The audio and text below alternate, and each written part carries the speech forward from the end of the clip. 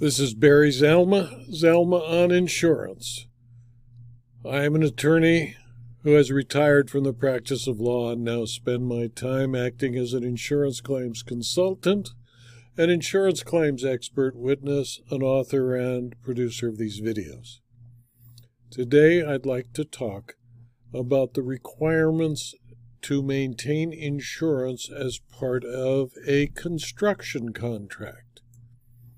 Insurers who insure the liability of contractors will often include in their policy a warranty, a promise that compels the general contractor to obtain proof that all its subcontractors are insured, and usually that those subcontractors name the contractor as an additional insured. In an important case, North American Capacity Insurance Company versus Claremont Liability Insurance Company, a 2009 decision of the California Court of Appeal dealing with a clause rarely litigated, the California Court of Appeals enforced such an agreement and issued a warning to all general contractors who do not comply with similar warranties that they may be eliminating their own coverage. In the American Capacity case, the warranty or condition required that the insured follow its general business practice to get hold harmless agreements and certificates of insurance from its independent subcontractors. The insured failed to do so and tried to enforce the contracts, claiming unsuccessfully that it did not need to comply with the warranty.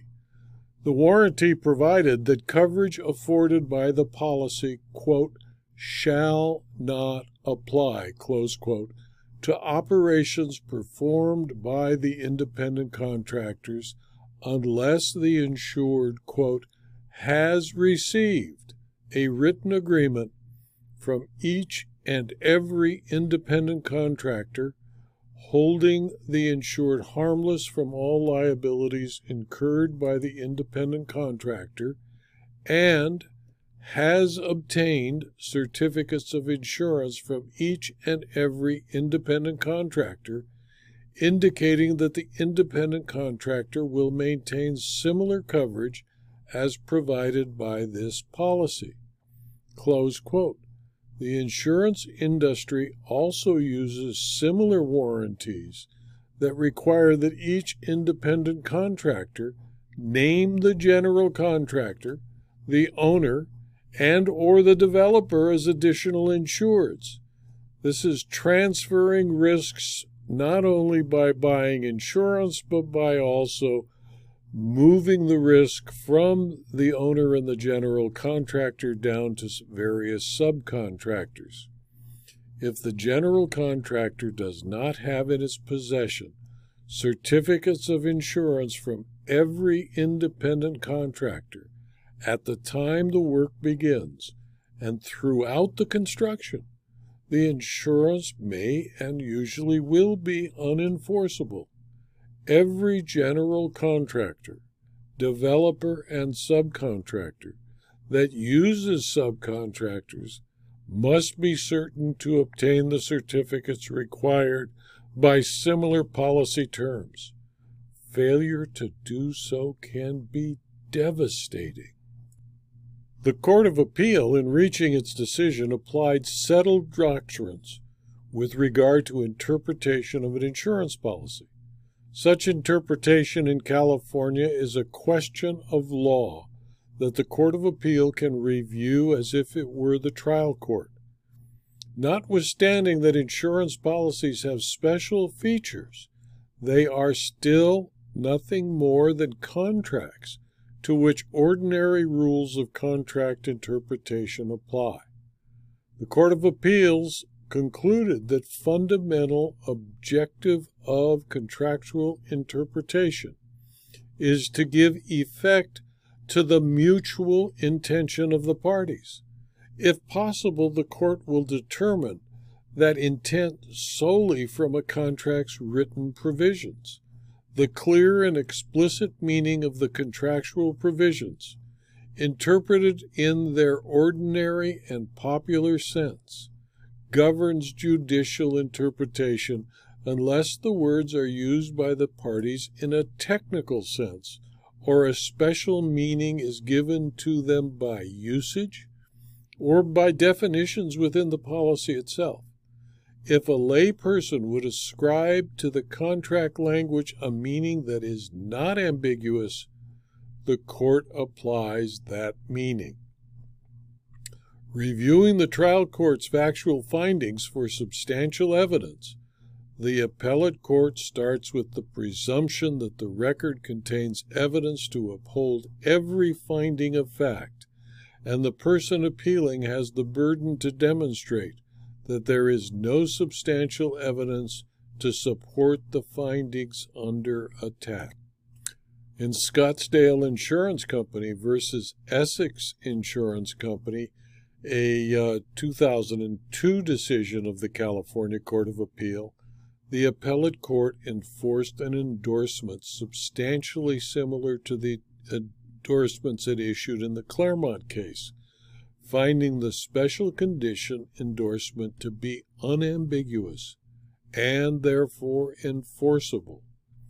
In Scottsdale, the insured, a licensed architect and general contractor, built a large single-family residence purchased by the Operas.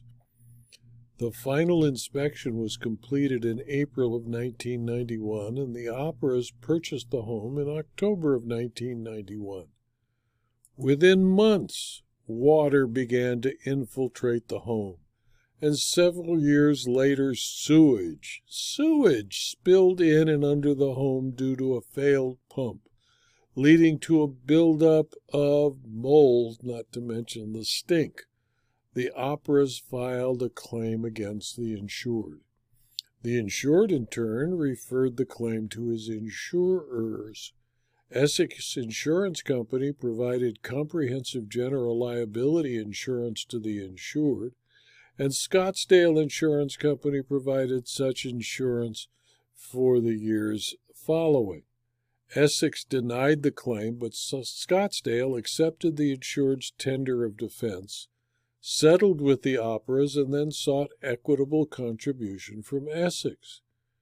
The Essex policy of insurance contained a special condition endorsement, similar to the endorsement in other cases, requiring that the insured, 1, obtain certificates of insurance from all subcontractors, 2, obtain hold harmless agreements from all subcontractors, indemnifying the insured against all losses for work performed, and 3, that he ensure that it was named as an additional insured on all subcontractor general liability policies.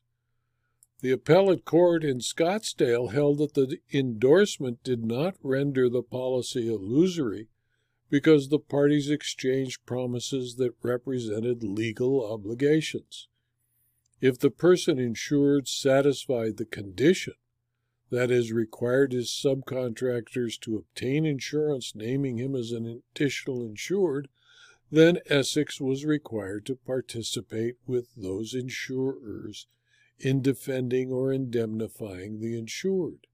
As so interpreted, the court held the Essex policy was not illusory, but was an effective policy which was controlled by a condition precedent.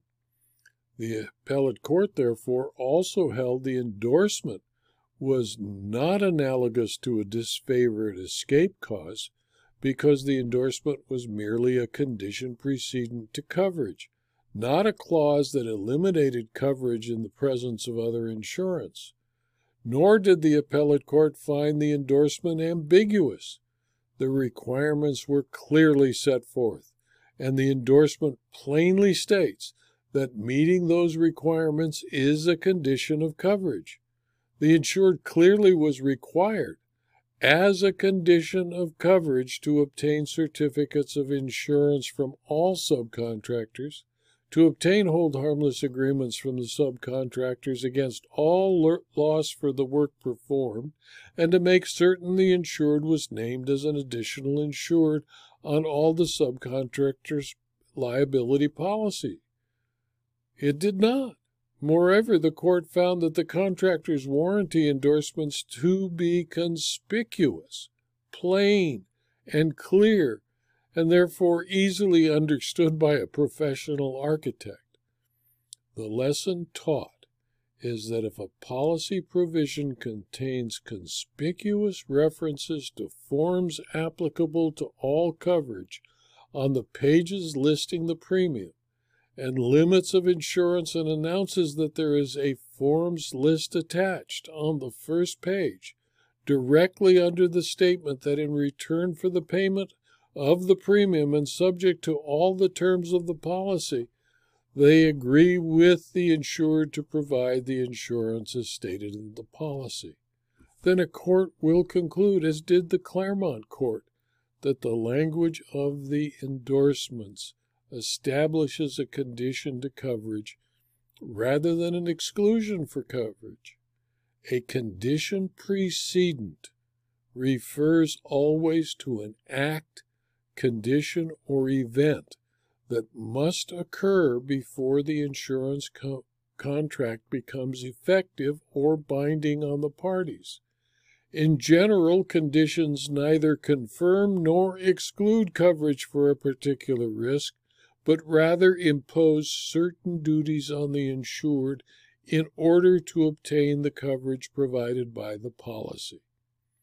When there is a clear and explicit meaning in a policy warranty added by endorsement or included within the basic terms and conditions of the policy, as used in the ordinary and popular sense by a layperson, it will establish a precondition of coverage. Every person involved in construction contracts must ascertain if their insurance policy requires certificates and/or additional insured endorsements, and must make sure that their construction contract complies with the insurance requirements, or they will find they have no insurance at all. So it is very important for every person insured to read the full policy. RTFP. Read the full policy. And if it contains a condition or a warranty, it is essential that the insured complies with that warranty. If not, the person insured who fails to comply with a material warranty or condition precedent to coverage will find he paid for something that is useless to him. Insurance is a contract, and the requirement to fulfill the conditions of the contract apply equally to the person insured and the insurance company. This video was adapted from my book, Construction Defects and Insurance, Volume 1, which is available as both a Kindle book or a paperback from Amazon.com and from my website, Zalma.com, by clicking on the link to the Insurance Claims Library, where you will see a description of the 8 volumes of Construction Defects and Insurance published by me at Amazon.com. If you found this video to be useful to you, please refer it to your colleagues, and please subscribe to my YouTube channel and to my blog so that you can learn about future blogs and videos. Thank you for your attention.